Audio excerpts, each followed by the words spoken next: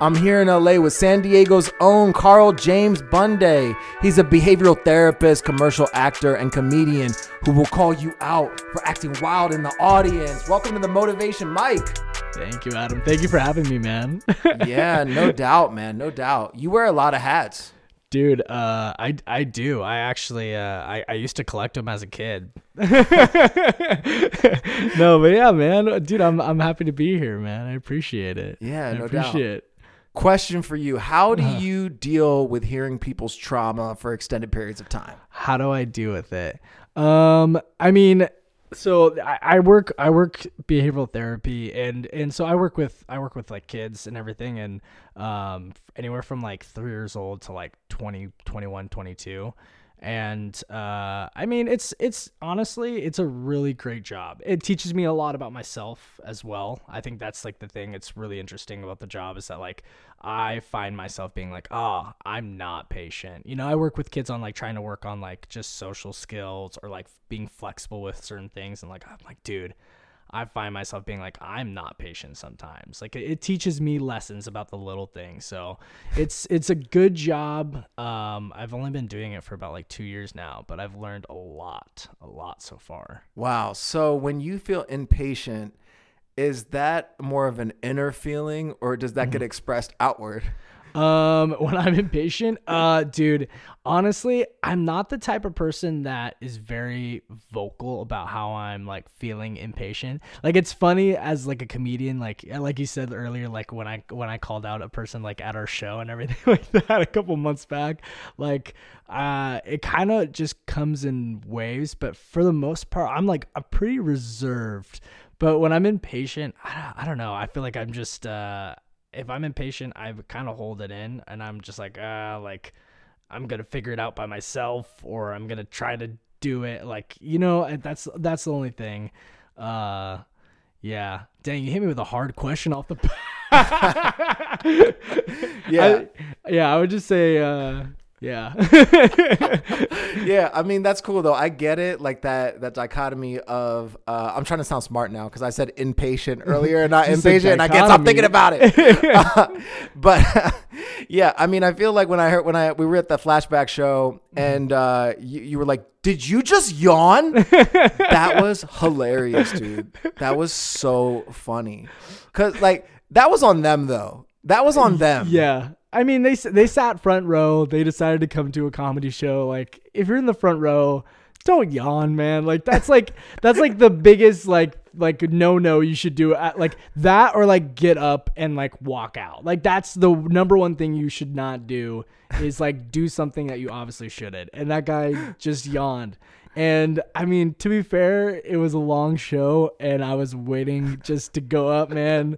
And like, to see someone yawn when I finally got up there, I was like, no, this, like, I can't. I'm sorry.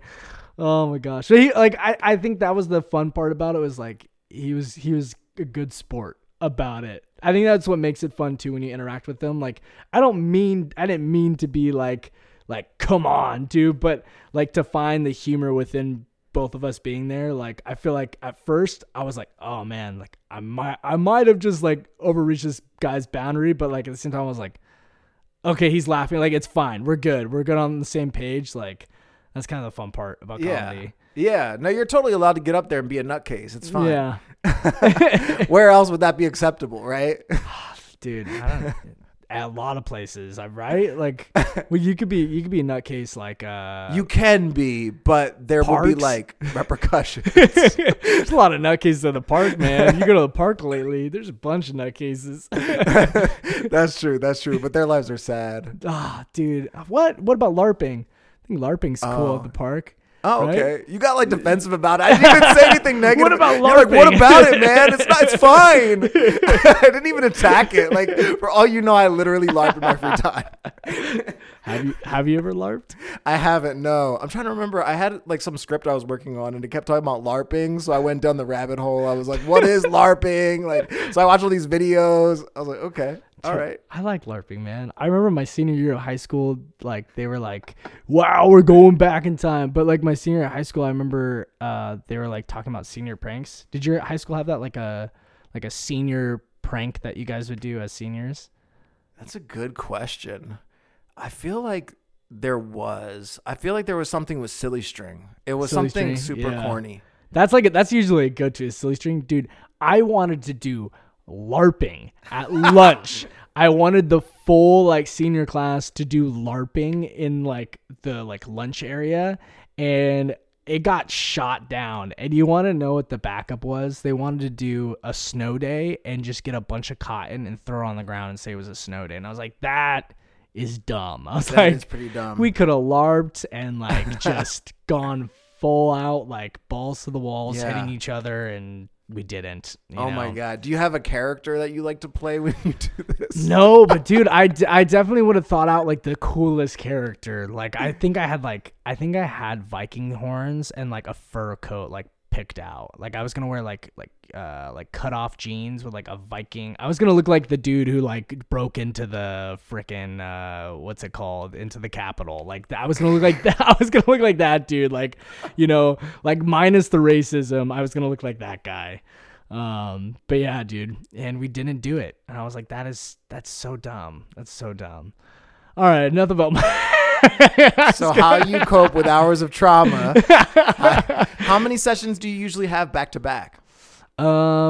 Typically the most I have is 3 sessions in a day. Okay. And they can go anywhere from like an hour 30 to like 4 hours. So that can pretty much take up my whole entire day. So like 8:30 to, sometimes 7 o'clock at night. But yeah, it takes up a pretty good chunk of my day. Do you do anything to decompress afterwards? Afterwards, oh yeah, comedy. Yeah, that kind of unwinds you, right? Yeah, it's definitely an escape. I made a joke like last week at a mic I did at the Fourth Wall. I was like, oh man, like it's nice to be here, like, which is so funny to say when you go to like some of these comedy like spaces, because like they're not the most positive areas. Like they really, like, you know what I mean? Like they're not like somewhere you'd think you'd want to go. Like it's next to a 7-Eleven with like 2 homeless dudes out front and there's rats everywhere. Like, you know what I mean? But for us, like as comedians, like that space is a release for us. Like it's kind of like a sanctuary, like a good place to just let it out, But yeah, that's typically my release, is that. And I guess, anything else I do, I guess eating. I like eating. That's a good stress relief for me. Is eating food. Emotional eating. I would say, dude, I'm 100% an emotional eater. Like I think I'm pretty good about it, but like that Ben and Jerry's Cherry Garcia, that's like my what's your Ben and Jerry's? Damn. I've been on a health kick right now. I'm literally reading a book called Cleanse to Heal. Uh-huh. So this is like the opposite. You're like damaging the work I've done. Well, like cookies and cream. I don't know what the Ben and Jerry's version of that is, but I think their version is like, I don't think they have cookies and cream, but they have like I think it's mint cookies and cream is what they have. Interesting. Yeah. So you know how there's mics that are more intense where people are like looking at you, what the fuck you got for me? Yeah. Versus the mics where everyone's like, yay, go you. We are here to support you. What do you prefer? Dude, I don't know, man, because I think the thing that's tough about doing open mics is that you're trying to find what works at the same time. So like if you want to just feel good, like then you want the yay, but like that doesn't really help you as much, because if you make a comedian, like when you go to the mics and they're like, all stiff-faced, and like you got those guys that are like looking on their phones and like they've been to thousands of these, they don't give a rat's ass about you. They really don't care about you. It's so good when you have those like stiff neck shows or like open mics, and then you're doing your material and you do get laughs.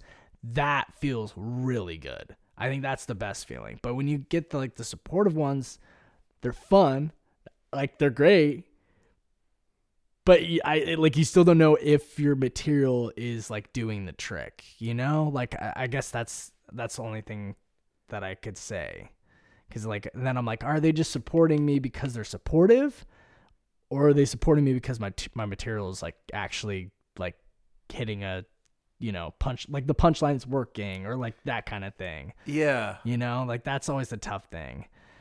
But I will say the stiff neck ones, after when you're done and nothing lands, you want to jump on a highway and just like that's what you want to do. It's so defeating. What do you think? Yeah, that's so interesting. I'm psychoanalyzing you because you said jump on a highway. That's so interesting because usually I hear like jump off a bridge or something. But you're like, no. Like I'm imagining like you're like on the side of the highway and you're like, I need to like jump in. I have to shout out my sister because my sister is my biggest critic when it comes to this. Like I always mess up expressions.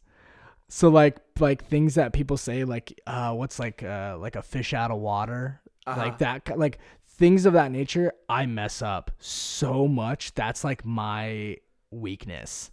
Like that's my kryptonite, because for some reason I always do it where I'll just say the wrong thing, and like, or I'll say it a little bit different, and someone will be like, huh? Why? Like, why did you say it like that? Yeah. So now I'm just envision me on the highway and I'm just jumping up and down. That's all I'm doing. That's all I'm not jumping off a bridge.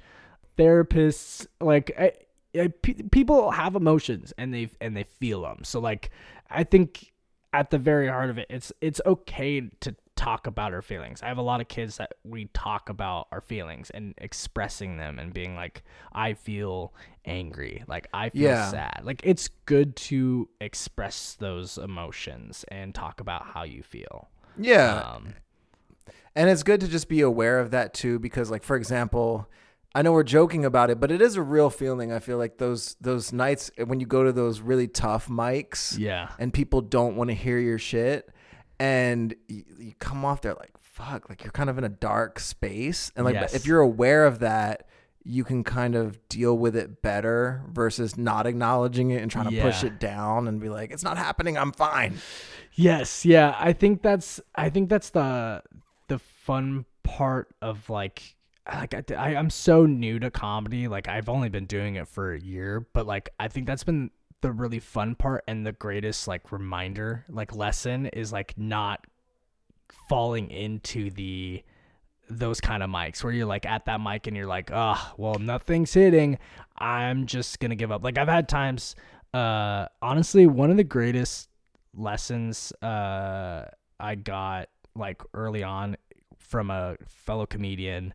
I don't know. Do I shout him out? Should I just shout him out? Yeah, I'm gonna shout him out because honestly, like he's a good guy, and he does care about a lot of the comedians and what they're doing. So his name's Mike Sasson, and you've probably seen Mike. But I remember it was like, I don't know, like my third or fourth month into comedy, and I was just like, I just forgot my punchlines. Like I got up there and like I wrote all these new bits and I was excited about them. And then I got up there and I like just like messed up one of my bits, just one of them. And I just like kind of was like not feeling it. It was weird. Like you have those moments where you're up there and you just don't feel it. Like, yeah, like you're just like, I give up. It was weird. I was just like, I give up. And that's usually not who I am as a person, but that moment I gave up and I gave my time back, to the mic, and I walked off. And I remember I came out of the venue, and he walked up to me and he goes, dude, don't ever do that. Like, don't ever give your time like back to the mic, because in those 3 minutes or 1 second, like you can find something.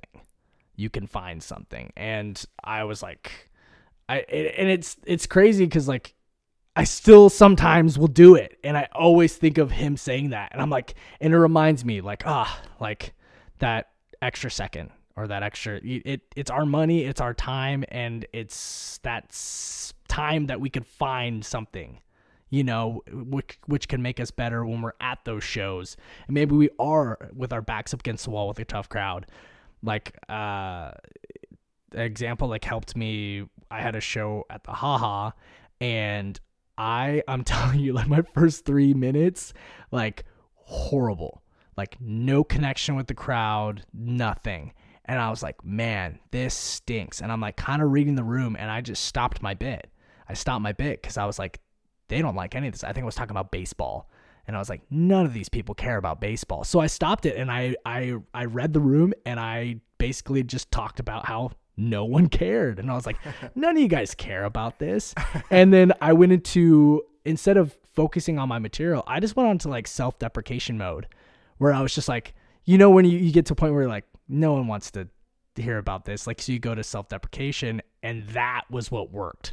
That was my connection to the audience was, oh, we're both in on this joke because I am doing terrible. I'm not connecting with you guys. So I went to that mode. And that was also like a good point where I learned from back then, like those seconds, you don't give back. Like, use those seconds, use that time up there and find it. Take that breath, take that space. And like, so my first 3 minutes to my next 3 minutes were completely different. My first 3 minutes, crickets. And then like the next 3 minutes, it was like everyone's laughing, we're having a good time, and I didn't want to jump on the highway. Great. Love that you didn't feel that way.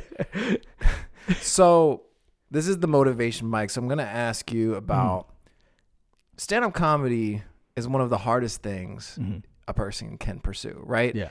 I think even in terms of not even just like career-wise, I'm thinking more of the craft. When I say it's one of the hardest things, I'm thinking more of the craft. Obviously, it's not super easy to like break into the business and everything. We already know that. We've signed up for that. It's fine. We'll be fucking fine. We're going to make it. Yeah. Nobody else. No.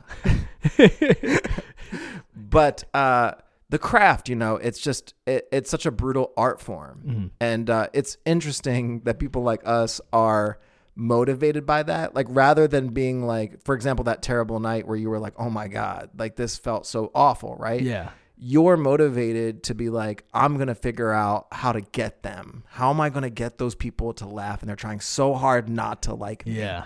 What do you think keeps you going with that? I feel like it's just who I am as a person. I feel like most of us, and it doesn't matter when you figure it out or who you identify as, but I feel like always as a kid, I was always trying to make people laugh. Like my friends, my family, like you look at my home videos, I'm always doing something ridiculously goofy, and that's just who I was, so I got to high school and it was the same thing. It was the same thing, but I always had this passion to like want to do comedy. I feel like all of us had parents, if we got into comedy in some shape or form, we all had parents that like gave us the like SNL, like best of tapes, so like when I was a kid, my parents got me like the best of like Chris Farley and the best of like Will Ferrell. And like as a kid, you're watching that, you're like, oh, that's what I like doing that. They're doing it so good, and they're making so many people laugh, and they're doing it on this big, cool stage, and they have these crazy characters, and they get to do that every day for their like life, for their job, and I feel like as a kid, that was always so exciting to me. And I just get this like, it's this weird high when you are connecting with others and laughing. It's there's nothing other, I don't know how to explain it. Like yeah, it was so interesting. Yesterday I went to the West Side Comedy Theater in Santa Monica. Beautiful. Great place. It's such a great venue, and obviously I live far as hell from there. So it was a hike, man. It was very stressful getting there and parking and everything. But I was sitting like stage left, and then next to that was where the comedians like walk off into the green room, so I could see all the comedians at when they're finished their set and like walking off. And because there's more of a pathway there, as far as like it takes longer to get to the green room is what I'm trying to say. Like you can see them from the audience and stuff for longer. Yeah. And one thing I noticed, and maybe this is just me being a creep, but I could just see like when they were done their sets, they would laugh and like smile to themselves. Yeah. After they were finished. And I was like, that's the joy of being a comedian, is like, cause they know it's like, you know, oh, it's over, but I got to let it out. You know, I got to say the things I wanted to say and do it and have joy, bring people joy. It's a release, because it's a great point that you just made. Cause it's like, as a comedian, you view life like so much different. Like you see things in a different lens, I would say. So like when you're going about your day, you're always trying to find the joke in something. It's weird. It's like our coping. It's like how we cope with things is comedy. I guess that's another, where do I put that emotional, you know, whatever it may be. Like I cope through comedy in a way, you know, so that going to that mic is that stress reliever, is that coping. And it's cool because as comedians, we always are looking at things as like, where's the joke in that? You think of like the greats, and like you think of like all these like guys like Chris Rock and stuff like that. Like those guys, they look at like, they could find an object in the room and you're like, make a joke about it, and like they can, because that's what their whole life has been, is finding the joke in everything, you know. And what a beautiful way to look at life when you're constantly just trying to find humor in it, you know. When you're working with clients, do you ever think of that? Like you're hearing somebody and then you're kind of like toying with it, like this could be a joke or something like that? Oh yeah. I mean, like there's so many kids that I work with, and the saying, which I'm gonna get right, is kids say the darnest things.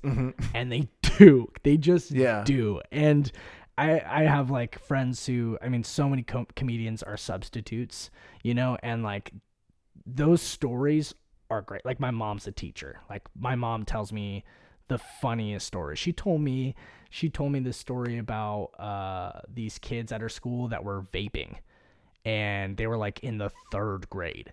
Like that's, you can find the humor in it. Like, yeah, it's like, oh my God, they're 3rd graders, they shouldn't be vaping. But at the same time, you're like, they're 3rd graders and they're vape. Like there's humor in it. There's a joke there. Yeah. And it's just our way of looking at things, you know? Yeah. I work with youth too. So I work with kids from the age of, I'm trying to think, like the youngest, 13 all the way up to 22, 23 years old. Yeah. Yeah. So yeah, like you get it. Like you understand, like when you're working with kids, like they just, and they say what's on their mind. Like they just say it. And that's the difference between like them and like us as adults, is like we filter things, you know, but kids, they just say what's on their mind. Like it's, I was doing a case, and there was a substitute teacher, and he was talking with me, and he was talking about his son who's like 8 years old.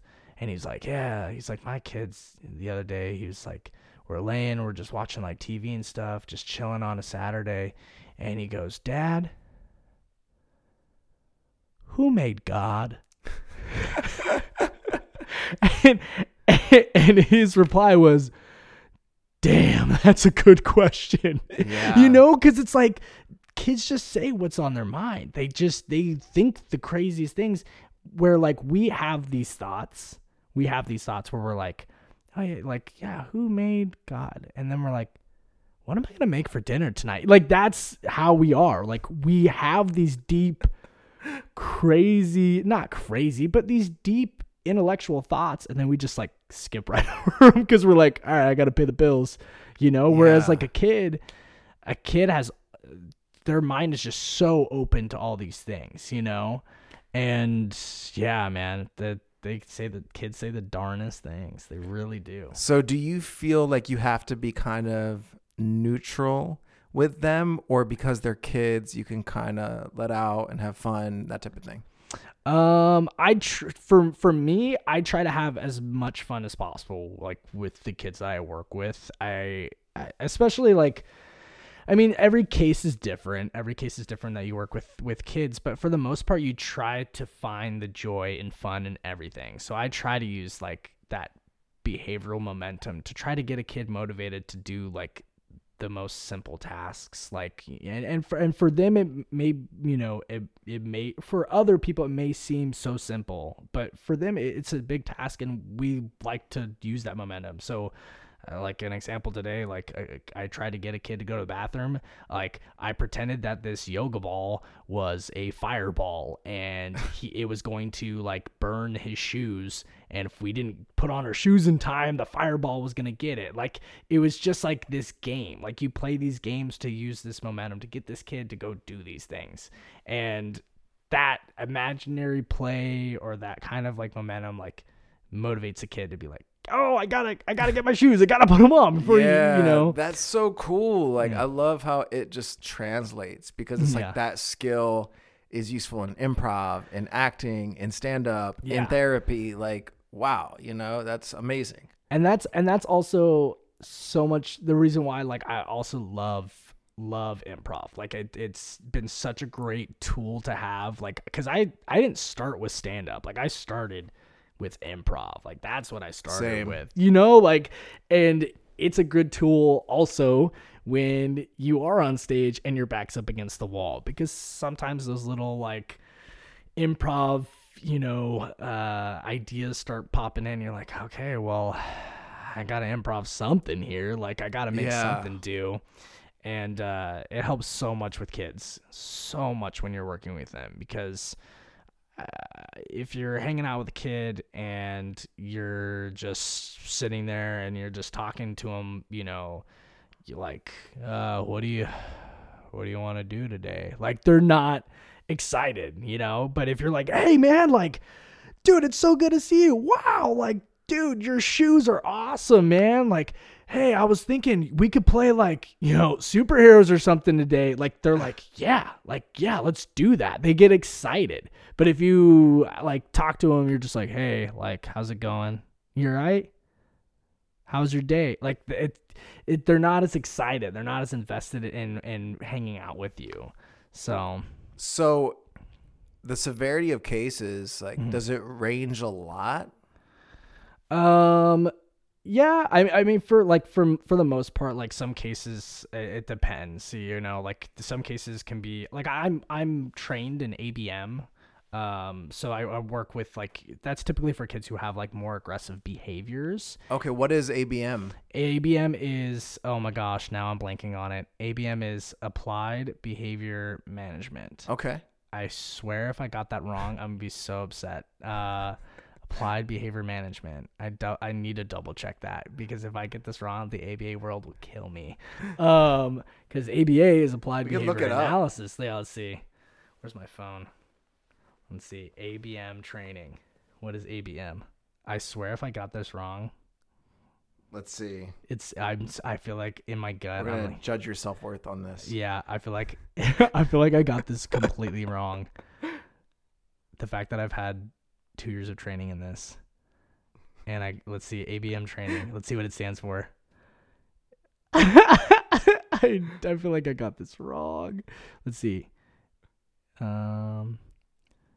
ABM training. This is a great part of the podcast. Right. When we're looking up what ABM stands for to see if. Oh my gosh! Never mind. What is it? So it is the Anat Baniel method.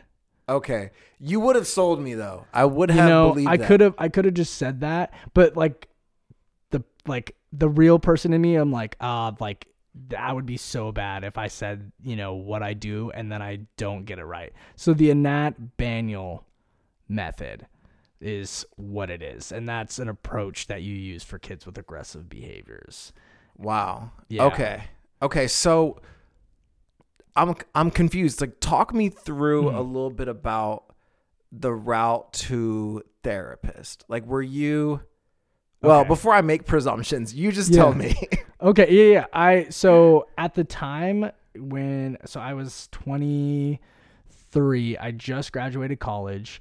I guess I applied before I graduated, but it was weird. It was like first year out of the, I mean, we were still in the pandemic. It was like my first year of like being, ready to graduate. Like I was, didn't have any idea what I wanted to do. Like I had an idea. I went to school for film. So I wanted to go that realm. I wanted to do the whole PA thing and like work my way up.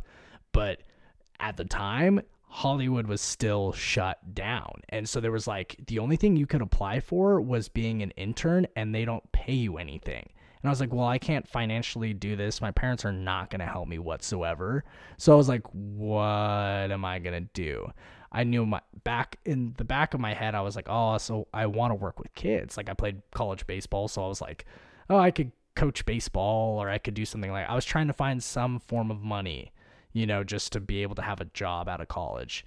And both my sisters, they worked in ABA. So both of them worked with kids with autism. And I was like, I've always been told by them, like, since I was like 18, they were like, oh, you should check it out. Like, you should try it. But I was always busy with baseball. And I was like, I won't have time, because I was focusing on baseball. And then like, finally I was like, I want to try this. I want to give this a try. I like kids. I love like working with kids. I want to do something like coaching or something like that.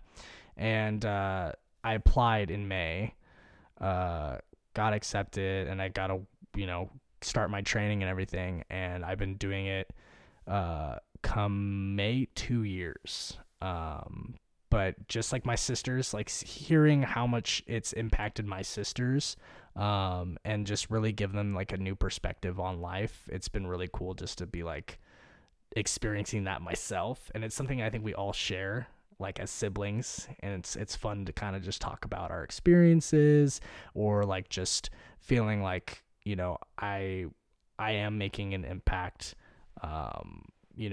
for these kids and for these families. It's been really cool.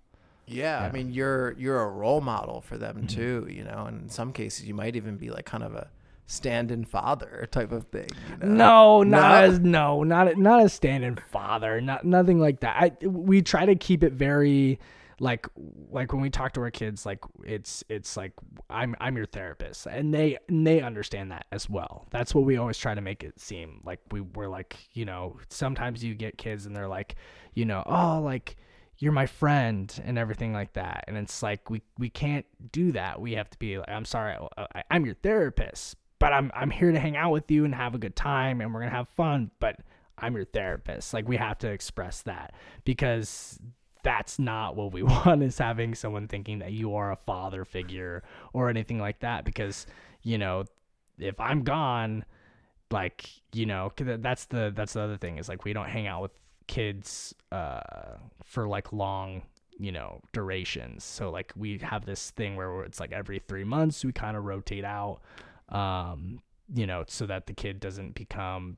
dependent on you or too comfortable, because we want them to have that flexibility of being able to handle like, other therapists coming in, and so that they can have those skills when they go out into, school or the community, where they can be able to have that flexibility to talk to other people, or to, just deal with everyday, activities in life with other people.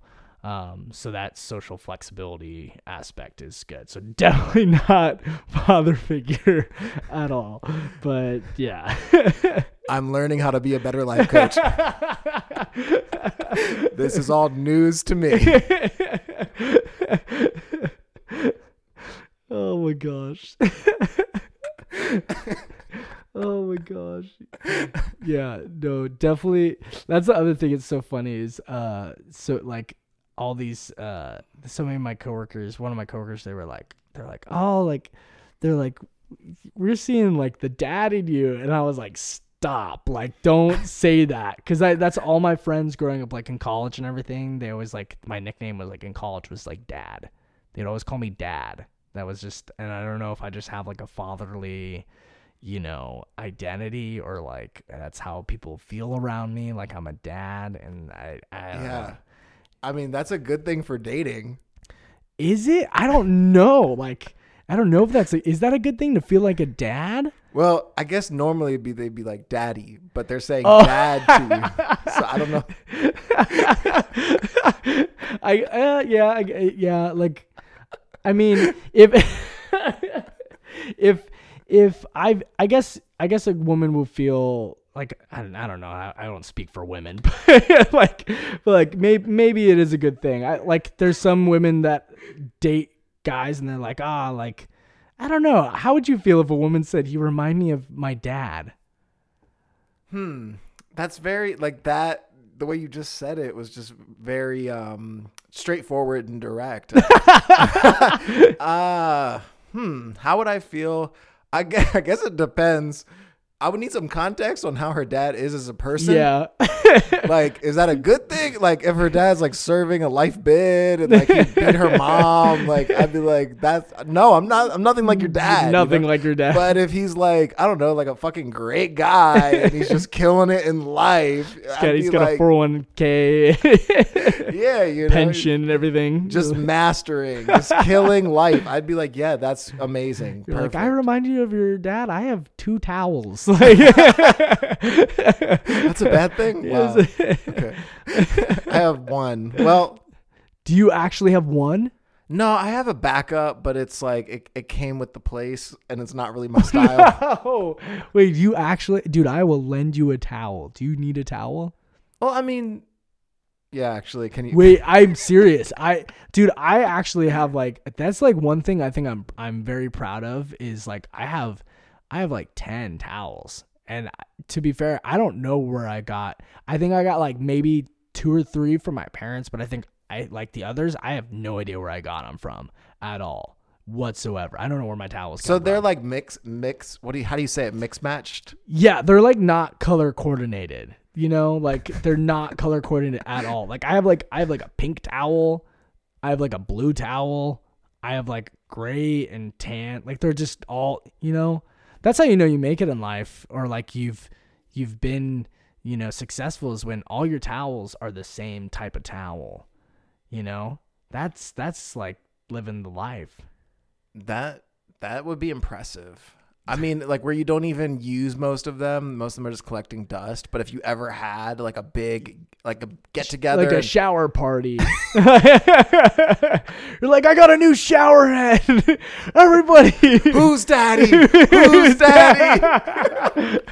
You should just start a cult, man. You should just start a cult. Oh my gosh! Don't tempt me. We're in the valley, man. I mean, like 1 in 5 people in Los Angeles are thinking of starting a cult. Like, yeah, it's true though. It's scary, but it's true. You have a good personality for starting a cult. Right? Do I have leadership qualities that? Yeah, you're just like, you're a convincing guy, like you just like explain things. You're like, it's like funny, but logical at the same time. Like people can get on board. Dude, I wish that happened more when I was on stage. Yeah. I wish I was able to convince more people to laugh. Like, what's your funny, dude? Dude, I think that's the thing. I was talking with my roommate, shout out Dayton Rolalazo. My roommate, we just get on these like deep, when you live with comedians, majority of what you talk about is comedy. No, I guess we do talk about other things, but like we talk a lot of comedy. So sometimes we just get in these deep like talks about where we're at currently, how we're feeling about our bits. And I think we talked about how like, cause he's been doing it for like 2.5 years now, I want to say. And he's actually who like first invited me to like go do like an open mic. And so like, we realize in comedy we're like at this stage where it's like, dude, we're so young. Like it takes so much time to find, I guess what a lot of comedians say is like your voice, like to try to find your voice in comedy. And I think that's where I'm kind of like, I'm still finding it. I'm trying to find what's my funny, cause I think I don't know, not to speak for you, but like, do you feel like you've just gone and like tried things, like you tried doing the dark comedy you tried doing the silly, like just kind of punchy one-liners, or you've like tried to do like the storytelling and there's no punchline, or like the crowd, like you know what I mean? Like, yeah, I definitely feel like I've experimented with all that stuff. Yeah. Like you almost have to, right? Like that's how you start to find your voice, is like you try things. You just keep trying and seeing. Do you ever go on stage without too much of an agenda? Just seeing what comes, or maybe having a loose idea of topics and then seeing what happens? You know, I sometimes if I haven't done a mic in a while, like I will try to do one bit, like really try to do one bit that I have, and then I'll just kind of feel it out. Riffing, I guess that's if I don't have anything planned for a mic, I go up there and I kind of will just riff and go from there. You know, that's fun for like 2 minutes. And then you're like kicking rocks and you're like, well, what else what do I say now? You know, I've definitely done it a couple times. I prefer not to, but like writer's block happens and you definitely have to go and just bite the bullet, because you want to get that like muscle memory of just being on stage and like what it feels like. But yeah, I've definitely had a couple times where not a couple times, probably like, 50, 100 times where I've gone up there and I'm like, oh, what am I going to talk about? Like, yeah. But I feel like, at least for open mics, I feel like that isn't necessarily a bad thing, because it's like, it's you just being you on stage without like a pre-planned rehearsed thing, which can kind of get you feeling a little bit more like, I don't know, maybe who you are in your voice as well. Sometimes I feel like, because I've reflected on certain times I've done it, and I'll like try to notice things about either the audience or the room or the vibe. And sometimes it'll happen where like I'll have a few things to say, and like you said, I'll feel like after a while I'm kicking rocks or whatever.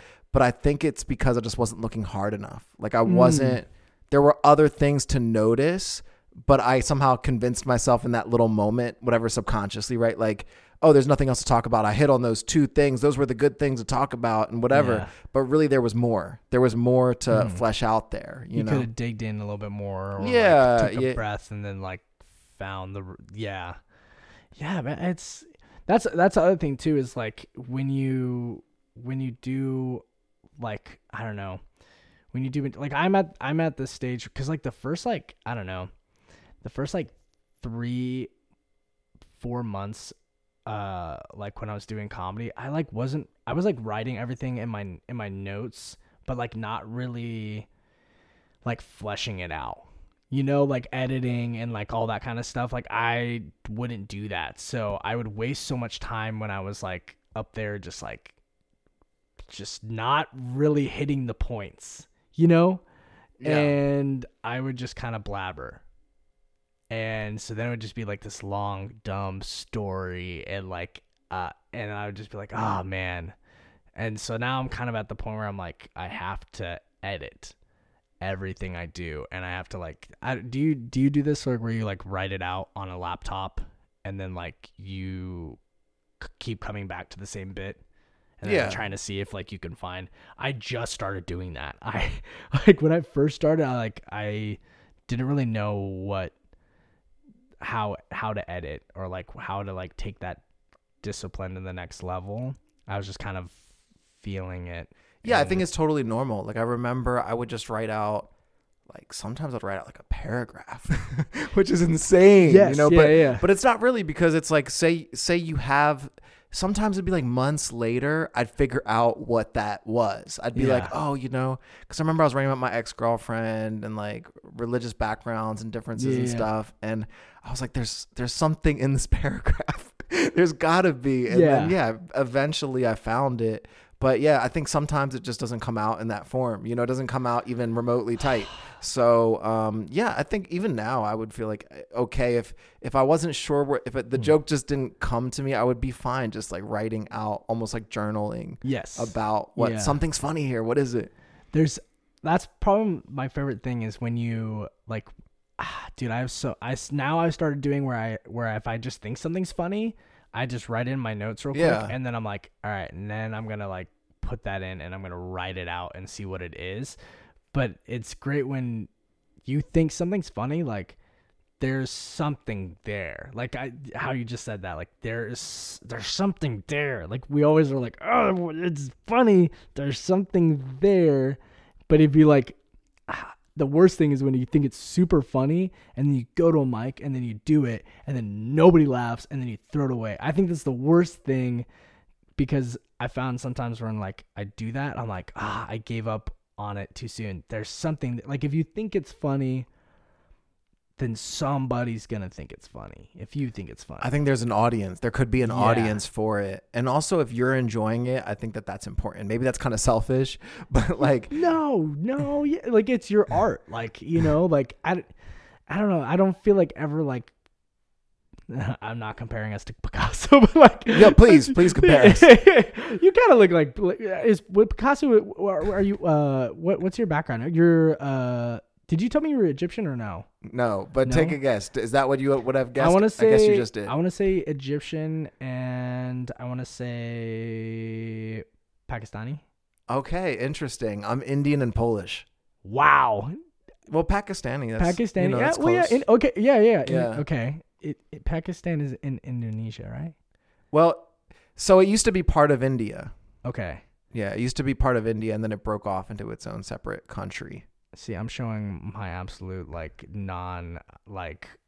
idea of like geography, which is fine. Yeah. Because you know what I've been thinking about this too. Like, this is kind of a broader topic, but like I've been trying to accept my shortcomings like more and more and more, like the deeper I'm getting into stand up, because it's just like being like prideful or whatever is like the enemy of your funny. You know, it's like when you're just trying to be cool and put together, it's like we're not really that cool and put together. No. Even the coolest people have, you know, flaws and things about them, whatever. So I think when you're able to clown yourself and have fun with it, I think that's a good thing. And that's one thing I was even thinking about yesterday. I was like, I'm not that smart, you know, like, and that's fine. Yeah. Like, no, I don't feel like we like, I don't know. I love comedians when they're like, they're witty and like they think of things and you're like, whoa.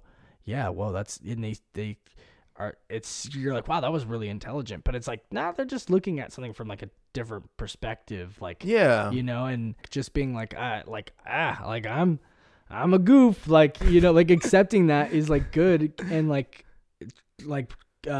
calling back on like that self-deprecation, like sometimes like that just works and it's funny, and like we're able to just like go into that mode where we're like, I got pasty white skin, like, you know, like that's just like, I sometimes will do that because it's like the only way out. It's like it could be considered, people call it considered cheap, but it's like but like if I'm okay with it, it's cool. Like, yeah, it's so interesting because I feel like what I've noticed about my own self is that there's certain things that I've grown comfortable with talking about, like to like a very intense extent. And other people will be surprised that I'll go there or whatever. They'll be like, oh my God, it was so brave for you to say this thing about yourself. And to me, it's like, no, it's not. Like, I don't give a shit. Like, I don't really, you know, I don't care. Like, I don't view that as something I'm revealing to everybody. But there are, like, for example, for a long time I resisted talking about dating new women and this type of thing because I liked feeling like, oh, I have that together, like, you know, but you know, over time I was able to kind of peel that back more and more and more. But you know, I guess it depends on the different aspects of your life and what you're exploring at the time. It's interesting. Like, for me, it's hard to talk about like work. Like, I'd like, for me, like when I'm up on stage, like trying to find the jokes and that kind of stuff, like that's hard. Like, some comedians are really good at trying to find the jokes within like the really tight areas about your job. Like, like trying to find jokes, like you should talk about it so much, man. You really should. I know it's unsolicited advice, but like, because that's so interesting. Like that's like counterintuitive. Like a therapist who is a comedian. It's like the opposite.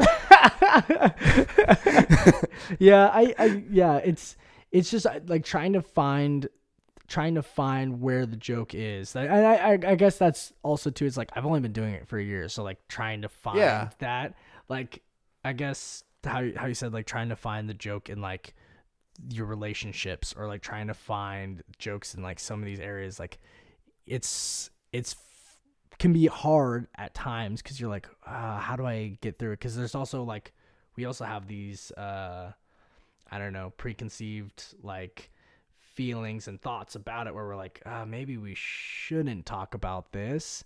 And then eventually you do, and you're like, oh, okay, it is okay. It is okay. We can say this on stage, or like whatnot. I think that's been also interesting, is trying to figure out what can I say on stage and what can I not, like I was very, I think, interested. I remember being like in high school and like seeing like George Carlin, like figuring, I never knew who George Carlin was. I wasn't introduced to him as like a little kid, because I doubt my parents wanted me to watch George Carlin as like a 7 or 8 year old. But like being in high school and then figuring out like who George Carlin was, I was like, oh, okay. So like comedy is like, you can just say whatever the hell you want, like, and get up there. And it's so funny, like starting comedy and like knowing that, but then getting up on stage and you're still scared to say some things. You're still like, oh, should I say that? Especially with how everything is in our world today, where it's like a lot of things cannot be said, or they can be, but if you do say it, it's going to fall back on you, or like it can be held against you, that realm. And yeah, like comedy is so tricky in that way. I think I've definitely like that experience of being like, what do I say, or what do I want to say? That's very interesting to me. What do I say? What can I say? What do I want to say? What do they want me to say? Is such a weird, like, I know there's a lot going on, right? Yeah. At one time. At one time, you're like, and I think that's what's so crazy about comedy, is that like us doing stand up, you get up there and like, one, it's already scary. People already, that's already like, everyone's like, you're crazy for getting up there.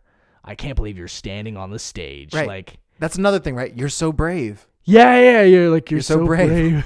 You're so brave for getting up there, and like, and it's so crazy to think like that's, but like for us, like our biggest fear is like them not liking us. Like that is our biggest fear, is not hearing a laugh. That's what we fear most. And it's funny because it's like, it's half the battle. Like just getting up there is like half the battle. Now you just got to say something, and then may or may not, it may get a reaction, like, I don't know. I think I just went on a weird tangent. People probably think I'm high out of my mind right now, but I'm not. I drink water and ate trail mix today. So. Oh shit. So like, are you, do you skip meals and eat trail mix? Oh, I don't. Well, I do skip meals. I don't really eat breakfast. I'm not a big breakfast guy. Yeah, I feel like that's part of being an adult, though. Yeah, because like, I don't know. I don't cook breakfast. I also don't have a kitchen. I mean, like, it's just like I get the whole like it's the most important, and I don't get it's the most important meal of the day. But like, I don't know. It's just like I wake up and I'm like, I'm not that hungry. Like I'm like, if I do eat anything, it's like I'll eat like a little bar. And like I'll drink coffee, or like that's all I need, So I guess in the morning I skip breakfast. Sometimes if the day is like super busy with work, I'll skip lunch, but maybe I've eaten breakfast. I usually skip breakfast or lunch. It's either or, So if I eat like a big breakfast, then I'm gonna skip lunch, and then I go to dinner. I don't know if that's is that bad? Is that, it's like dietary advice? Yeah, I don't know if that's bad or whatnot, but like, I don't know. I need to consult a doctor and see if that's bad. But yeah, I don't know, man. Like this book I'm reading, Cleanse to Heal, it's crazy. Shout out Cleanse to Heal. Shout out. It's scary as fuck though, because they're going into like all the stuff that like all this bacteria is living in your gut, and then And then they're like, for example, they're talking about like radiation, like, and how like radiation at the airport, you know, like when you have a suit, they're saying when you have a suitcase, you should only keep it for 3 uses because of the amount of radiation it picks up from the scanners at the airport. What? That's where my suitcase is at right there. Wait, are you serious? Yeah. Like stuff like that. I'm just like, and I try to look up, you know, so this book is very Hollywood. Like there's like a lot of people. There's like pictures of Charlie Chaplin in it. It's a very outdated book. This is what you could look like if you. Very handsome man, Charlie Chaplin. Yeah. It's like Hilary Swank and all these people, you know, they're all like, say, oh, this guy, you know, so this guy's like, you know, don't trust the doctors. They're like, don't trust big pharma, which is obvious, right? Like, don't trust big pharma. But what's interesting is I was looking up like what the actual author's credentials are, and he's not a doctor. So I was like, Oh no. But I think he's legit. He's called the medical medium. I don't know. I'm a life coach. I didn't like get a Dr. master's Phil in this. Or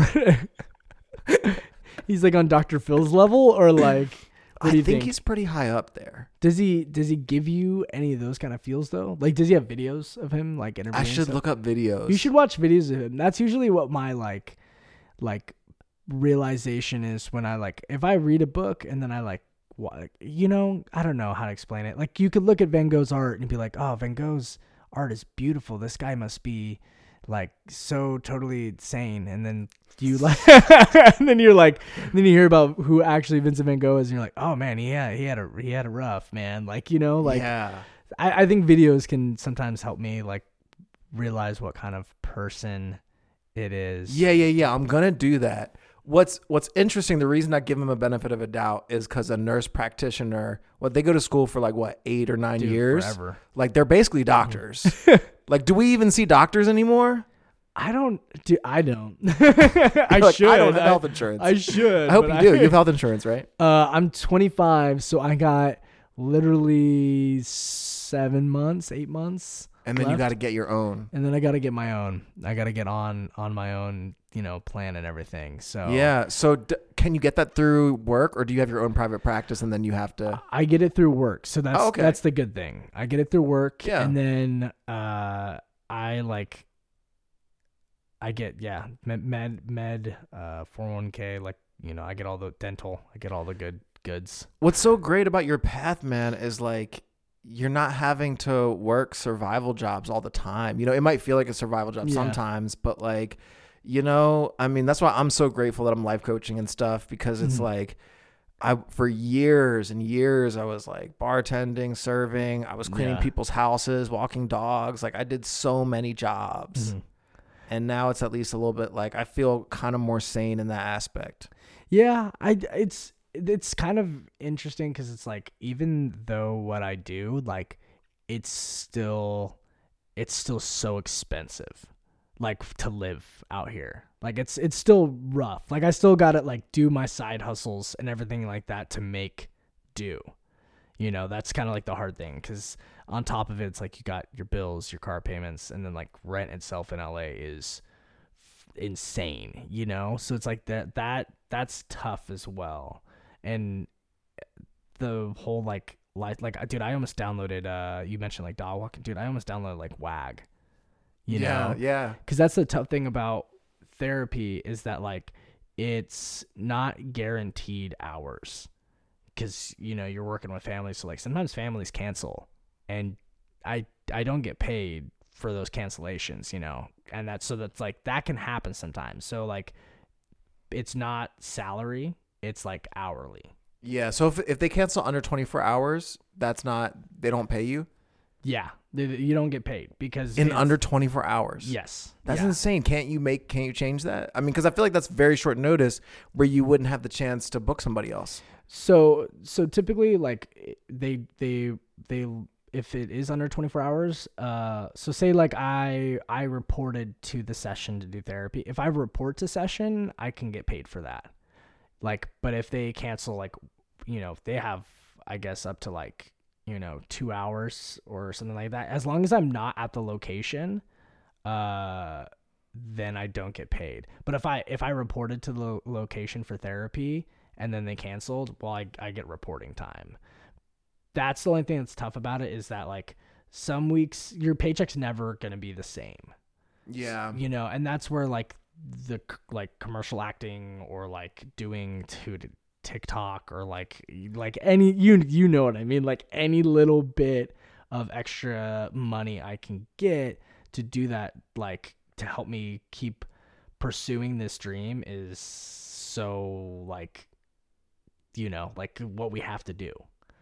Yeah, no, I get it. I had 2 cancellations today for, you know, session tomorrow and another one different day. And I'm always like, oh, can they make this? I'm always just like, can they make this other time work? You know, or like today there was a student who was, it was like at, what was it, 4 p.m. or something, couldn't make that time. So I was like, can we do 6 p.m. or, you know, just trying to make something work so it's not like a whole week missed. Yeah. Also, not just for my income, but also for their consistency, you know? Like, yeah, I mean, because if they skip a whole week, especially, I mean, it would differ, right? Like for therapy, you know, it's like the emotional aspect, right? Of like them not being able to process something. For me, it's more like they have specific action steps and goals and things they're working on. Yeah. And it's like, if they see me twice a month, it's going to be harder to get where they want. And then they'll be asking me in a couple of months, oh, you know, this isn't working out. Well, it's like, well, you know, if I saw you once a week, it would. Yeah, you know, and consistency. It's just like it matters on all terms. Like, you know, for, you know, if you want to get better at drawing, or like, you know, like just consistency is good. And unfortunately, it doesn't always happen, and that's kind of the hard part with these professions that we work, is that like it is you know, how we live and how we pay the bills and everything like that. So sometimes that can be tough. But I mean, you do voiceovers and everything like that. Like, and you do some acting too, right? You like acting on the side as well? Yeah, I act as well. Most of my income is from voiceover right now. Yeah. Cause I remember that was like the first thing you were telling me about, is you did like voiceovers for, the Netflix. Yeah. What's like, do you do any of like that kind of like voiceovers, like in a world like that? Do you anything like that? It's more so it'll be like TV series where it'll be a very specific character. So sometimes it might be a particular voice that's kind of fun to do. Other times it'll be what they call incidentals, which isn't really like a very flattering name for it, but it's basically like, so say there's like 6 or 7 co-stars in the episode or whatever. Well, probably they wouldn't have the same person do the voices for all of them, but say there's like 3 co-stars or whatever. They would have you do like the voice of the cop and the voice of the doctor, and you would, you know, have to embody that. So it's not as much so like the trailer voice and everything like that. And it's more so just, you know, sounding natural, as if you booked that, you know, the original acting job or whatever, and then you were in the show. You have to pretty much think of it like that. How did you... I probably asked this when we met, but like, how did you get into that? Like, how did you get into voiceovers? Because I always see listings for it, and I'm like, oh, that sounds like fun. And then I'm like, do I apply for this? I don't even have like a mic or like anything like I do have a mic, but like, I'm like, I don't know if it's going to be quality to audition for this. Like, how did you get into that?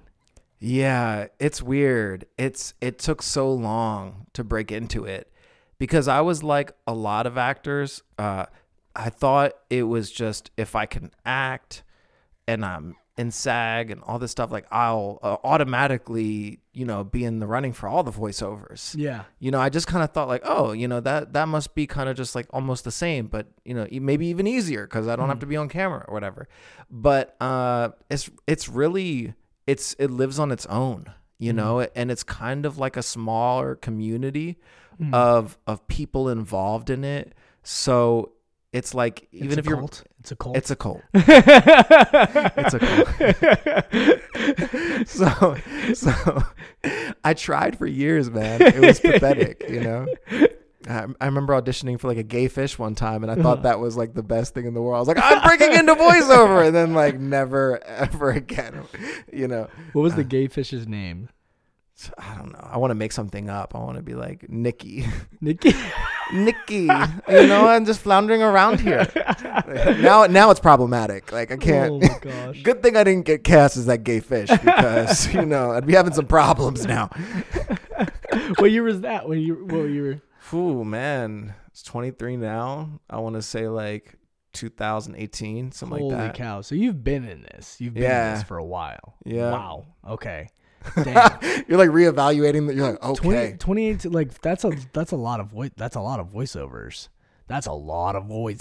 Well, that's a lot of not working in voiceover because I booked some stuff acting wise. Like I was on an HBO show called Getting On, but voiceover was backtrack. Which one? It was called Getting On. Getting On. Yeah, it was a medical comedy, kind of shot in the style like The Office and stuff. Okay, like that. Cool. Right on, man. Yeah.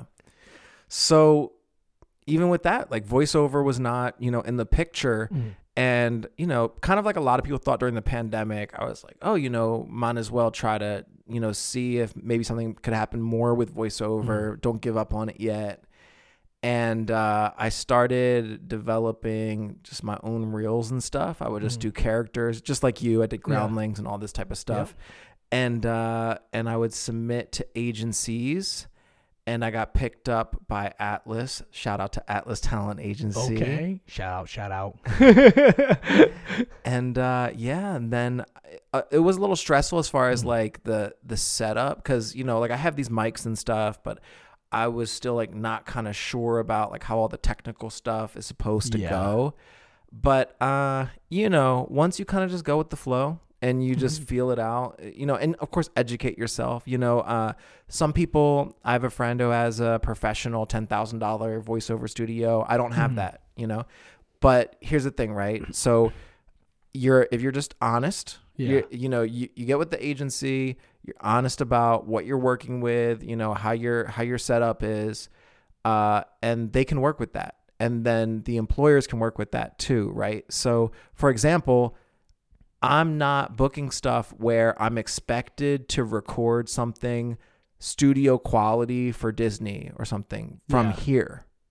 So I'm not doing that. So I'm getting jobs where I have to go into a studio, their studio, which I like. I love doing that actually because I get cabin I'm here all the fucking time, man. Yeah. I need to get a life. Like it just feels like I went out and did something with my life. Cause it's like, life coaching, it's like, it's important to people and it feels good. But at the end of the day, like I'm in my home. Like I'm here just talking to a fucking laptop. With the clients, of course, but like the physicality of it is just like, it's here. It's a screen and it's computer, like it's digital. Like, so it is nice just like getting out of the house and seeing other people and getting into a real studio. It feels good. I have a setup here and like for what I need for auditions, it works perfectly. Like this is, I'm sure a well step above a lot of people for, what I'm bringing to the quality of an audition. And I'm okay with that. I'm okay with it not being studio level, but some people have that. Dang. Like you said, you had somebody that has like a $10,000 studio, dude. That stuff's crazy. Like some people out here, some of the setups that they have, I'm like, dang, like you're not messing around. I just have like a blue screen and like a ring light. Like, you know what I mean? Like that's like all I got. Like in a hope in a dollar and what is it? $1 and a dream. In $1 and a dream, baby. That's all I got. Like, you know what I mean? But like some people got these crazy setups and I'm like, dang. Yeah. Like my roommate, my roommate, you met him, Brant. He's pretty cool. Like he's a musician and he's got like a pretty sweet setup. But it's not like a $10,000 setup. But like he's made it where it's like he's taken all these pieces and everything like that and made it what it is. And it may not be $10,000, but it's like still super sick and it looks cool and he made do of what he has. Like, you know what I mean? Like like how you're saying, like you're like I got my two pieces and like that's all I got and that's what I need to get it done, you know, like. Yeah, you make stuff work for yourself, you know, like I don't have a full whisper closet here, so literally like there's a packing blanket over there, and yeah, it's ghetto, but it works. Like a packing blanket, like it will take out like, you know, most sounds that are in a background, like any little buzzing sounds, weird sounds. So I just tuck under that. Yeah. Like, yeah, I'm chilling. I was about to say, I was like, do you just go like full Eskimo and you just go underneath? Yeah, just like that's exactly what it is. Yeah, that's exactly what it is. And I have a fucking blast. That's honestly great. Yeah. Oh my gosh. So you've been doing that for a while, and then you said Atlas. Shout out Atlas. Atlas is shout out the agency. Do they like specialize in voiceover like acting? Is that what they specialize in? They specialize as voiceover agency. Okay. Yeah. So I didn't necessarily, with the dubbing stuff, I didn't really enter knowing that like that was a marketable, like I was like, I didn't come in thinking like, yeah, I'm going to start booking this type of work and making money off of that. And then I just started getting some auditions like that, and that's what hit first. Yeah. So I'm just embracing it, you know. I mean, honestly, man, like it's a lot of fun, you know, and it's kind of a rush, and I think it's good for like just practicing. Like if you're not in a class or whatever right away, or you know, you just get to it's kind of like a cold read, because you come in, you've never seen the script before, and you get to watch it basically once. You can ask to watch it twice, you know, it's not a problem. But you watch it and then you go for it. Dang. You go for it. That's pretty intense though, because it's like, I guess when you go in, do you have an idea of the character? No. Let me preface that. You audition for it, so you probably have some idea. Okay. But the lines. No. Oh, okay. No. Do you have an idea of the lines, or you have no idea of the lines? Most of the time, no. Oh my. So you just have like, so they would just be like, oh, like you get, what did you say? Like a gay fish named Nikki. Well, that was an animation thing. Okay.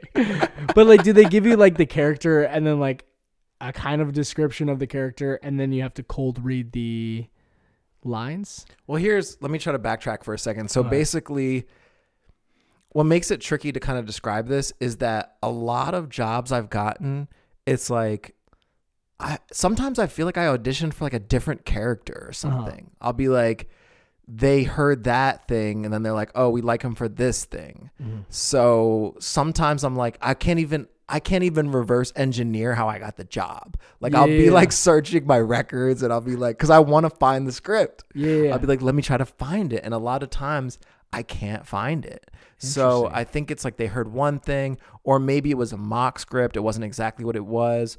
Or if you read one scene, you're going to be doing many more scenes than that, you know? Or maybe cause kind of like you said, the cult thing, right? Like they might have, I'm pretty sure, you know, I'm not that deep yet that I've met a lot of these people, but you know, I feel that there are people that are regular, like series regular dubbing actors that are making a lot of money, and that they're very well known in the community. And probably like, even if I would audition for it, they might get it just because they're more veteran, you know, and they have more relationships. Which is fair, you know. But you know, give me a spot, give me my piece of my at the table, whatever, you know. I feel like that's a really interesting point that I've never thought of, is like you said, like how you mentioned it really early, like a long time ago, but you were saying like how small the community is. Oh, it must be so tiny for voiceover acting. Yeah, but that's what's cool, because if you really work hard at it and then you get in, you're kind of in this special community. Yeah. And people are pretty chill, you know, like the directors now will joke around like in between takes and stuff like that. And it's, you know, there's not as many moving parts like when you're on a set.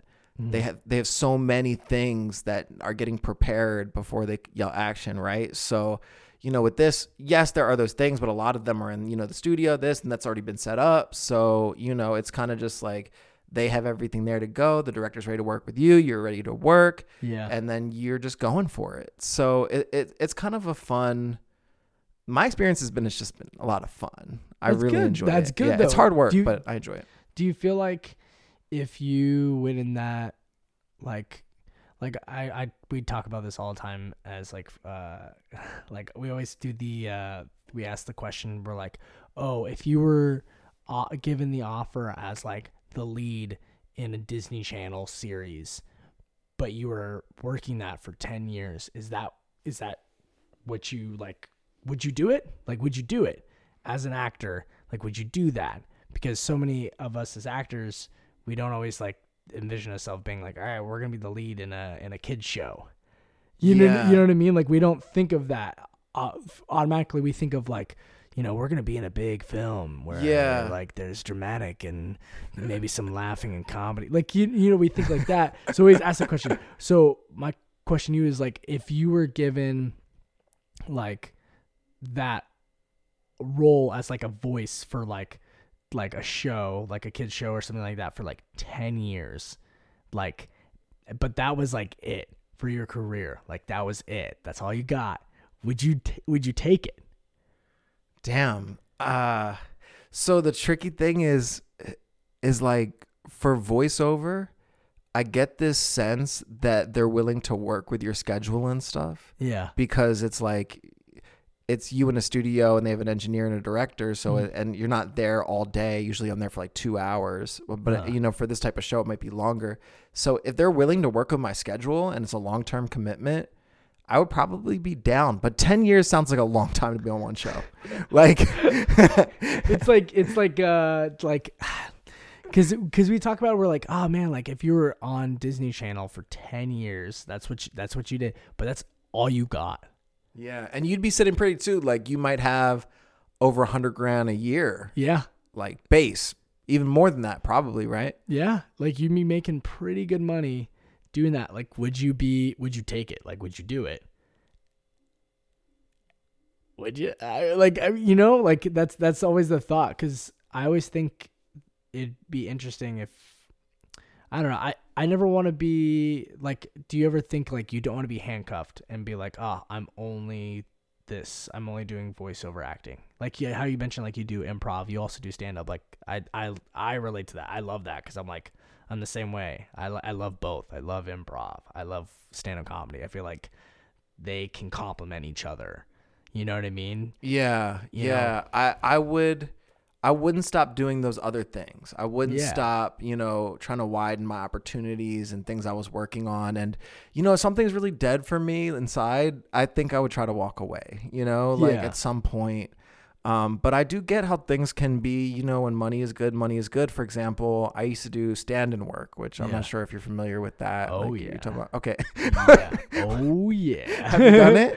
Stand-in work? Oh, yeah. When you're just literally, wait, are you talking about when you're the character, but you're not showing face? Are you talking about that? Or are you talking about like doing like background?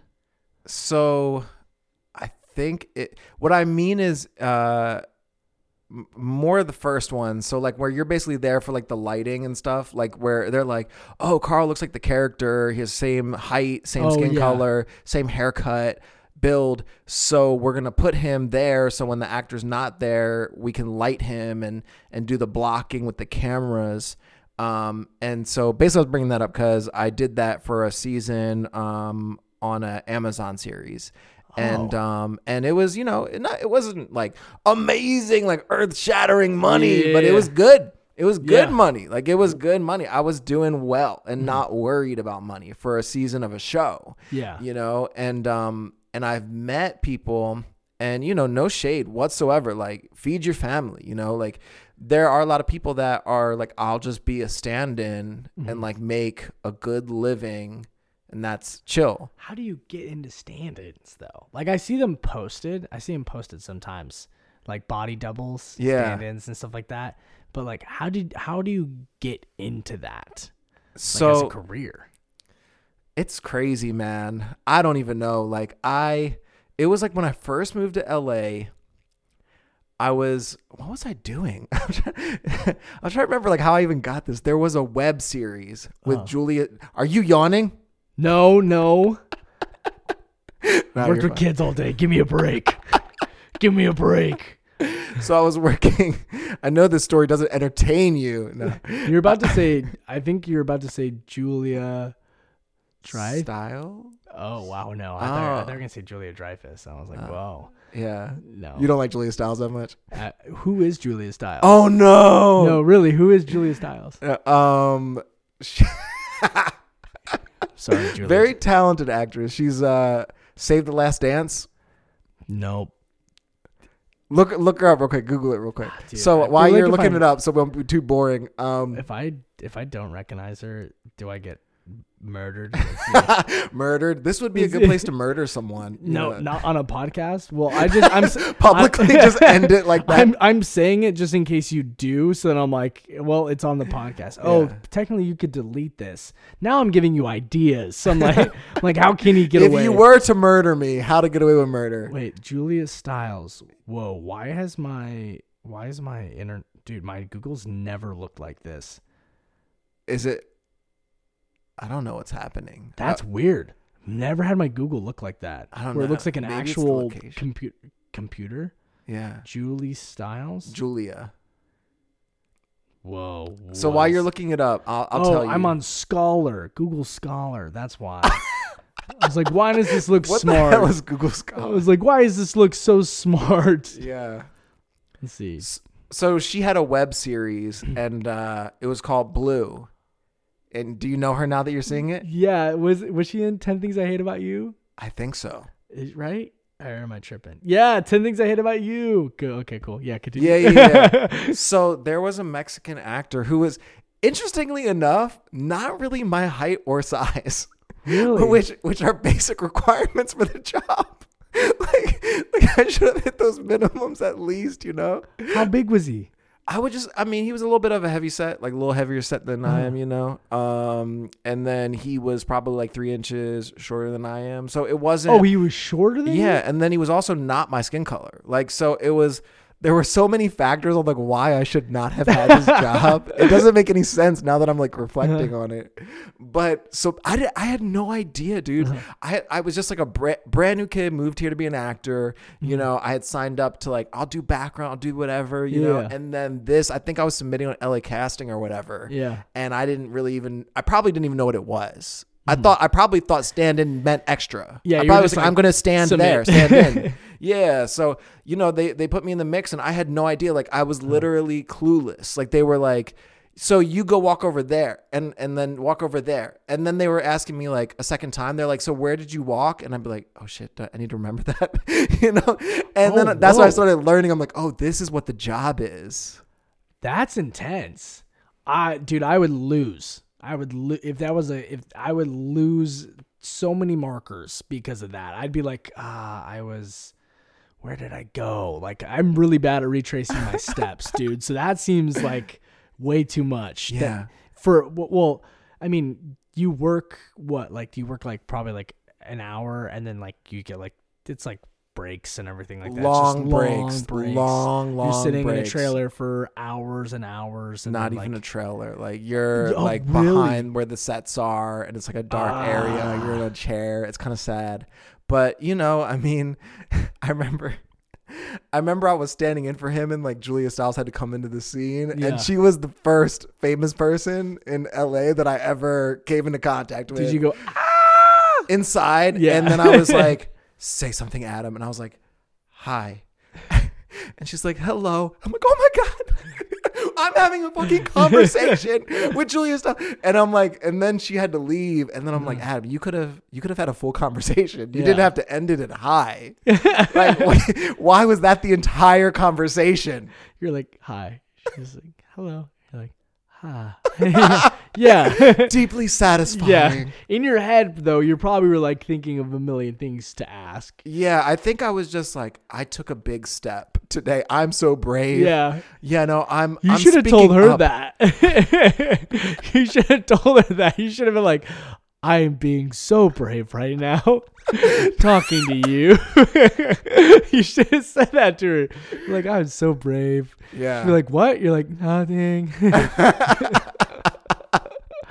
Oh man, that was a missed opportunity, man. I could be married to Julia Stiles right now. I wouldn't be in this shit situation. You could be married. And to be very, hey man, she's aged gracefully. Right? Yeah, she's very attractive. She's like 35. I don't know, dude. Don't come for me. I just learned who you were. I like your name, but how old are you? Let's see. You are 42. So you're 42. So you look great for 42. Fantastic. Fantastic for 42. You know, that's crazy. Yeah. I thought she was like 35. 42. Oh yeah. Dang. If we ever cross paths again, I'm going to say more than hi. Yeah, you're going to say... That sounds like a threat. You're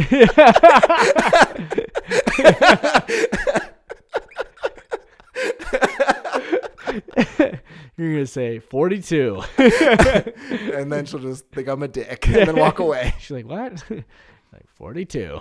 Yeah. Oh my... What show was that for? It was called Blue. Blue. Yeah. It's the cop show? I don't know, to be honest.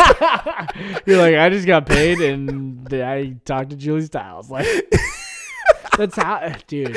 I wish I could say at that time that I was researching the shows I was on. But dude, to be fair, probably because you've been in LA for how long now? 4 years? 5 years? 10. 10? Oh my gosh. Yeah. So then probably it's beyond you.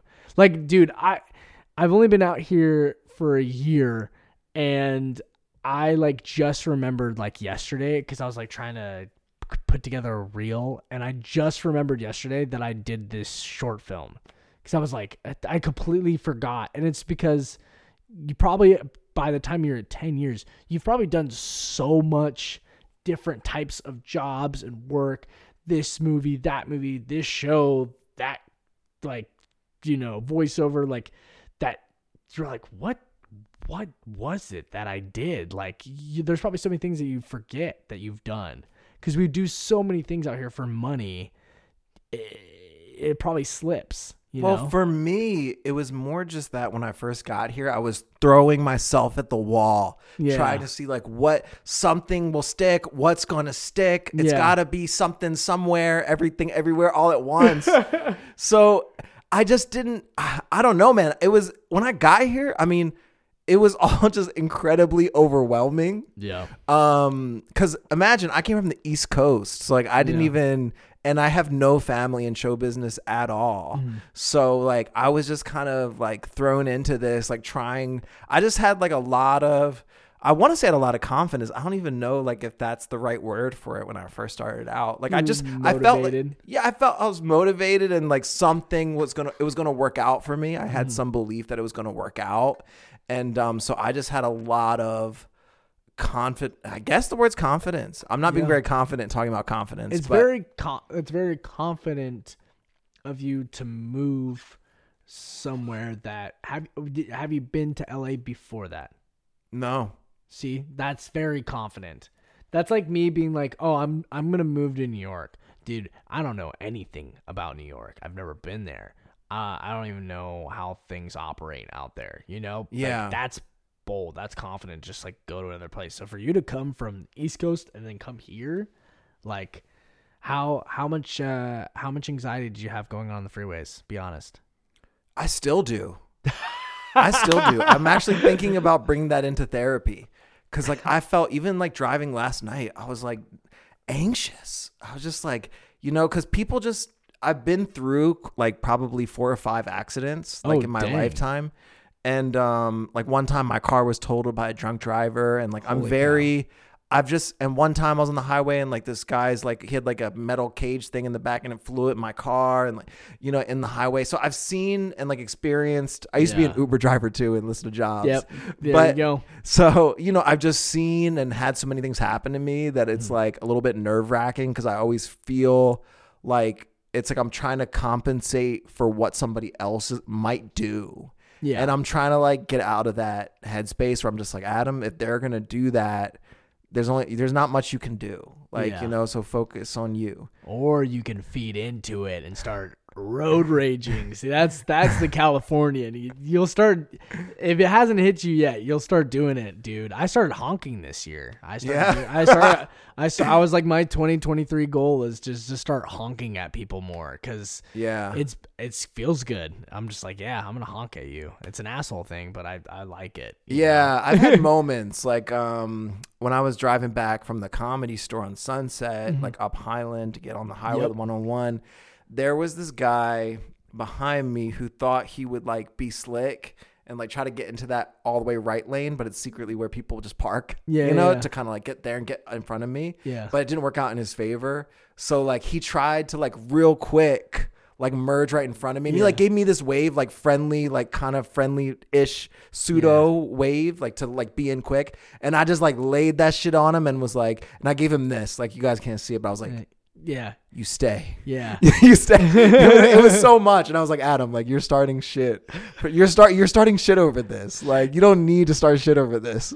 Well, dude, like, because the thing is, like, you've noticed probably, but like when you don't say something, it's like it doesn't help. It just like makes me more upset because sometimes I'm like, I hold my tongue and I don't say something, and then like people like flip you off, and you're like, dude, I didn't do anything. Like, people will just like flip out when you're like sometimes I'll be like, you can go. Like, I'll be like, hey, go ahead. Or like I'll like merge over for someone who's riding my butt, and then I'll like kind of just like give them one of these, and then I'll like, sometimes they'll give you the bird, and you're like, I'm letting you go ahead. I was trying to be nice. And I think it's because Californians, they just automatically, we all assume that it's you versus the world on the highway and the freeway. Like it's you versus the world on the road. There's like no kind gestures. Yeah. And I think it's also something to do with luxury versus non-luxury cars. And I'll tell you why. Because people that have BMWs and Lexus and all these kind of cars, Audis, it's like the acceleration happens so fast on those cars versus our type cars. Like I drive a Kia right now. Yeah. And the acceleration is not fast. No. It's not fast. But I used to have a BMW, and it was so fun to drive because it zips in and out, and you can speed up real quick. And then you find yourself, when you're in one of those types of cars, getting pissed off because it feels like everybody is moving slow. Yep. When it's just like, that's just like a normal car. Dude, wow, that's a good point. Because I literally, before I had a Toyota, I drove a like a little C-Class Mercedes. So why did our lives get downgraded? We both just have nice cars. No, because those cars are, they're just so expensive. And the upkeep, yeah. You probably had some maintenance issues, and then you're like, I'm fucking done with this. This is exactly what happened to me. Oh my God, no! Like I remember one time they were like, we have to import this part from Europe, and I was like, okay, how much is that going to cost? And they're like, $5,000. I was like, this car's not even worth $5,000. Like, why? Like, catalytic converters, you gotta love them. That's why people steal them, because they're so valuable, dude. Like they steal that. Oh man, yeah, dude. It's definitely sad now driving a Toyota, but I get what you're saying. Like now that I drive a Toyota, I'm more just like trying to be a peacemaker on the road. I'm like, hey man, why can't we all just get along? When you're in the Mercedes, you're like, get the fuck out of the way, I was having fun. Oh, what? Oh, you got kids in the car? I don't care. Like, like that's it. Oh, I don't care. You're in the fast lane. Get over, slowpoke. Like that's just how it is when you're in like those sports cars. You just want to zip. Yeah, and then especially like if you're also not a good person, and then you're in that car, it's just it's even worse. It's way worse. It's because like you and I, like we're good guys, like we're great guys. So exactly. So like driving in those cars, like it's all right, but it brings out a little bit of a bad side of us.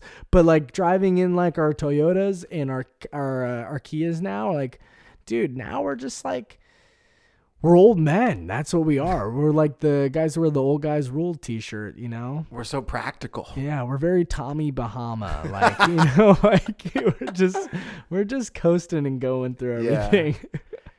Yeah, man, it is what it is, you know. I know I have like a loan on that car, and I've been like secretly fantasizing about.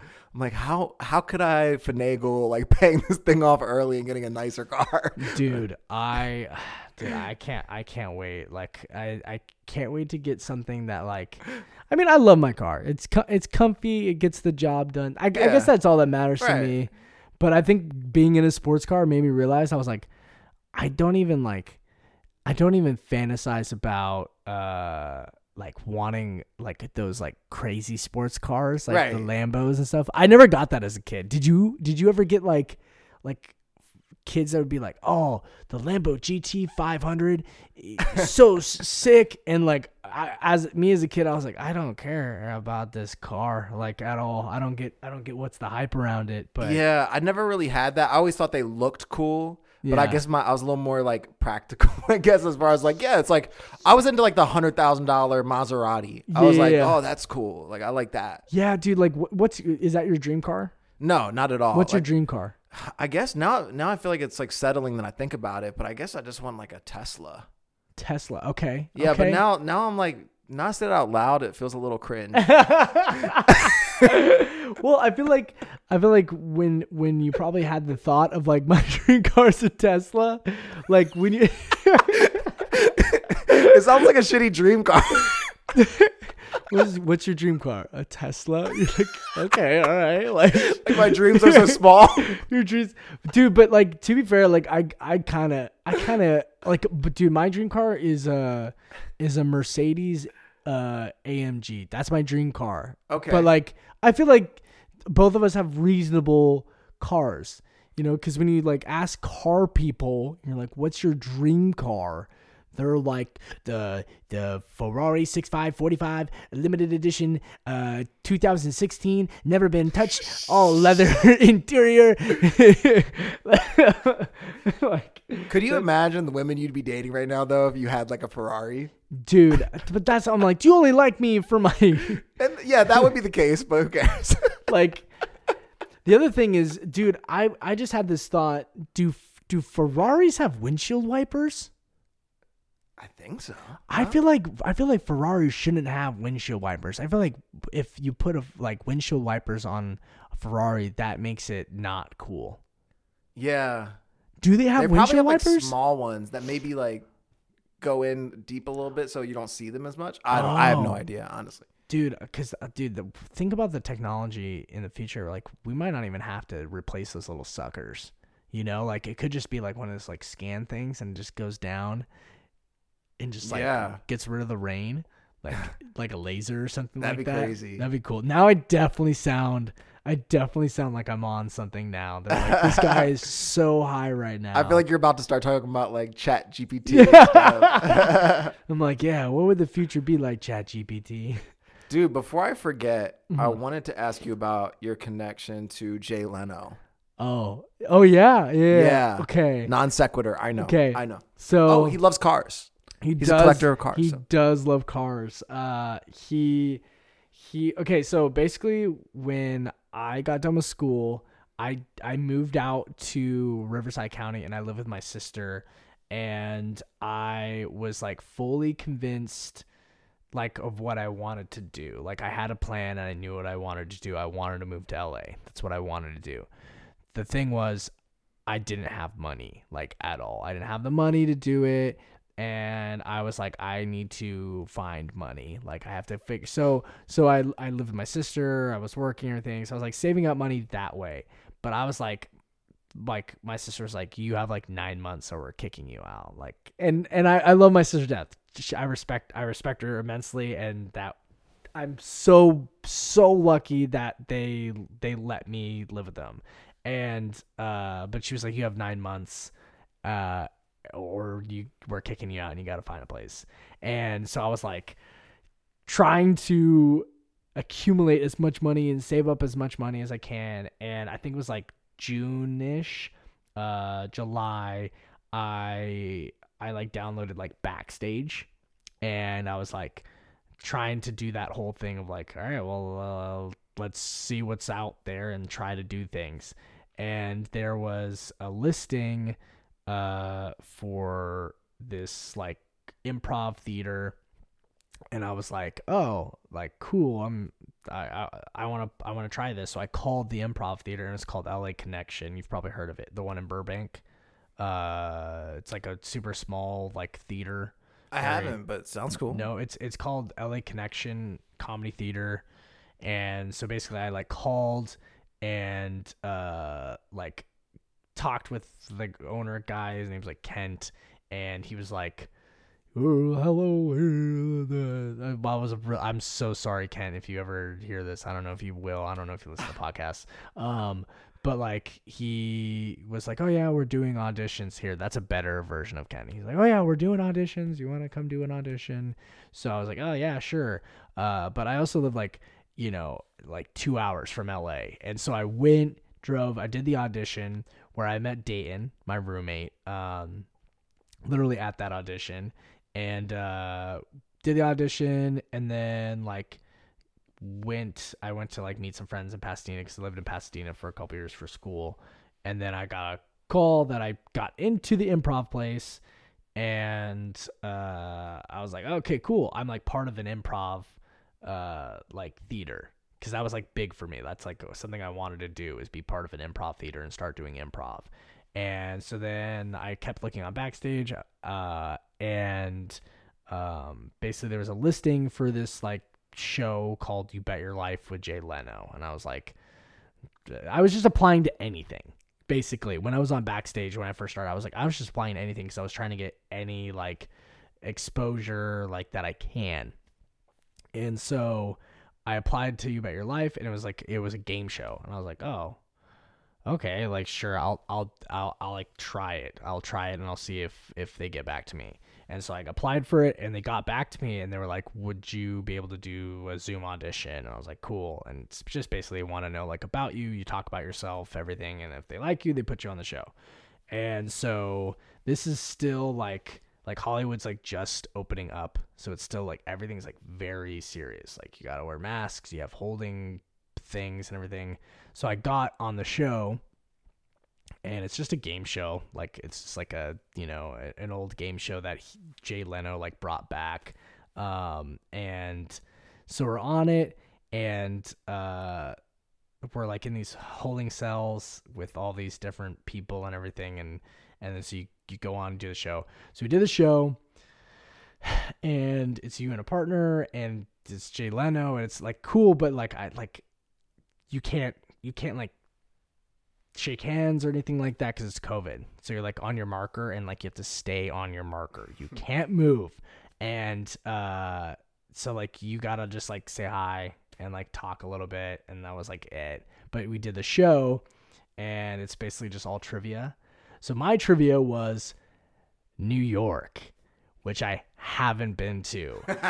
And I like, luckily we did really well, and we won, and we got money. Nice. And so I used that money basically to move out. So like partially I like have Leno to thank for like me being out here, which I think is cool. Like, yeah, that's a good story. Like, oh, like a comedy giant like helped. Yeah. And like someone who wants to do comedy get to where they wanted to be. Yeah, he performs at Flappers a lot now. Yeah, that's what I heard. Like he's been coming back to Flappers and everything, because you perform there a lot. Yeah, I have a show on Friday. I've yet to be there. I've yet to go to Flappers. Oh shit. I've yet to go there because it's right in an area that I used to go to that theater all the time, the movie theater right there in college. And then like I go down to the Barney's Beanery that's over there, and with some friends. But I've yet to go to Flappers. It's just I'm on the other side of the valley. Yeah. So I'm like all the way out towards like Calabasas, Tarzana area. So it's like I'd never go out there, but I want to check it out really bad. Yeah, it's also a community of people. Like you'll see a lot of the same people often. I would say it's a good mix of what we were talking about earlier, where it's like it's supportive, but it's not like too much so where you're getting false feedback. So Yes, it's a good mix of intensity and also fun. Okay, cool. Yeah. I need to check it out. Maybe Friday. Maybe I'll do like a little date night or something like that, and come out and support. What time's your show? 7:30. 7:30. Yeah, I'll shoot you a link. Okay, 7:30 at Flappers. Okay. And they have good ass food. Like the food is really good. It shocked me because I don't really expect a comedy club normally to have great food. No, but it's solid. I don't. Yeah, I rarely trust comedy food. Like comedy club food, I rarely trust unless it's like a bar or like a pub. Like I trust it a little bit, or like those like nitro pubs or nitro gastro pubs. What did I say? Nitro pub. we just nitro cold brew. Those nitro cold brew pubs. Just serve nothing but coffee. That's not a bad idea. Yeah. Good business idea. Shark Tank. Well, then maybe after I finish my Colt, I'll open. You got enough on your plate, man. I'm like that too. Like my ADHD, I'll always be trying to like scheme something new or do something new, and I gotta be like, Adam, be disciplined, stay man. One like lane. Stay with what you're doing, man. Yeah, man. I need to check that out, dude. I'll come check that out because Flappers 7:30. I haven't been, and I've been dying. Every time we go out there, too, I don't know if you know do you know Winnie Chase? No, she's a comedian. I think she's performed at Flappers before. Oh, okay. I think she has. But she lives out in that area, like Glendale, Burbank area, and we always go hang out there, and she's always like, we should go to Flappers. And then we always like check, and then the tickets are sold out. And we're like, oh, okay, never mind. But it's always because we think like we go to Barney's, and then we have like a drink, and then we're like, we should go see a comedy show, but we never plan ahead. We should plan ahead and go and do it. Yeah, dude, that's awesome, man. Do you ever see Leno around or like? I haven't, but I would be more than down to just go like buy tickets to a show or something and go check see him out. Yeah, I'd be really interested in doing that. Because I don't know how old he's pushing now. He's like what, 70 something? I don't know. That's a good question. I don't know how old is Jay Leno. I don't know, but yeah, I think that was really that was cool to just be able to like think about that as like Jay Leno. I kind of forget sometimes like that's kind of what got me out here, because without that money, I don't know, like I don't know hopefully if I would have been able to do it. You can run into him again and talk about it, mention it, Yeah, appreciate it. There's definitely, I've definitely heard stories from other comedians where they've been impacted by him, just like either working on a show, like when they were like younger, like working as like writers on a show or like, that kind of thing. So, yeah, dude, it'd be super cool to just meet him like again and be like, thank you, because without that, I don't know if I would be here or I think I eventually would be here, but maybe it would have taken a lot longer than I would be doing here because time altering and all that kind of stuff. Like it's complicated. It gets complicated, yeah. So do you have any shows coming up to promote or? I have at the very end of the month, I will do Fourth Wall Cafe. Okay, cool. That is the 28th. It's a Friday.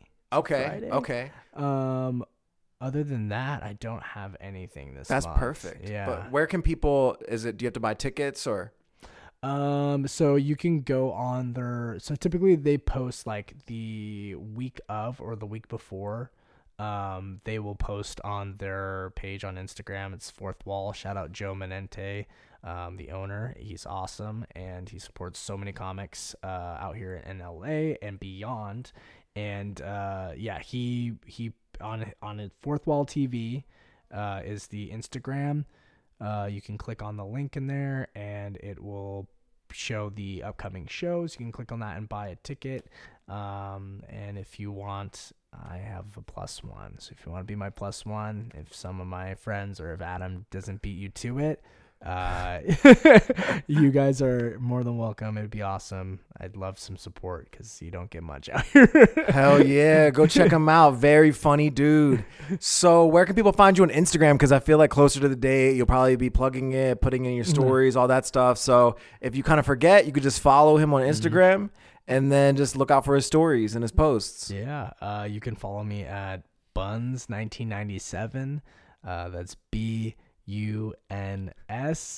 1997. That is my Instagram. You can follow me on there. I feel so douchey saying that, but it's totally okay because it's part of the grind. But yeah, you guys can follow me there. Whoever you guys may be, that's what I need to know. What are your people called that follow your mic? Are they called like the motivationers or like I know like your like Beyonce has the Beehive? Yeah, the Beehive. Adam Banerjee and the motivation mic. I don't know the motivated micers. The motivated listeners. So you gotta find.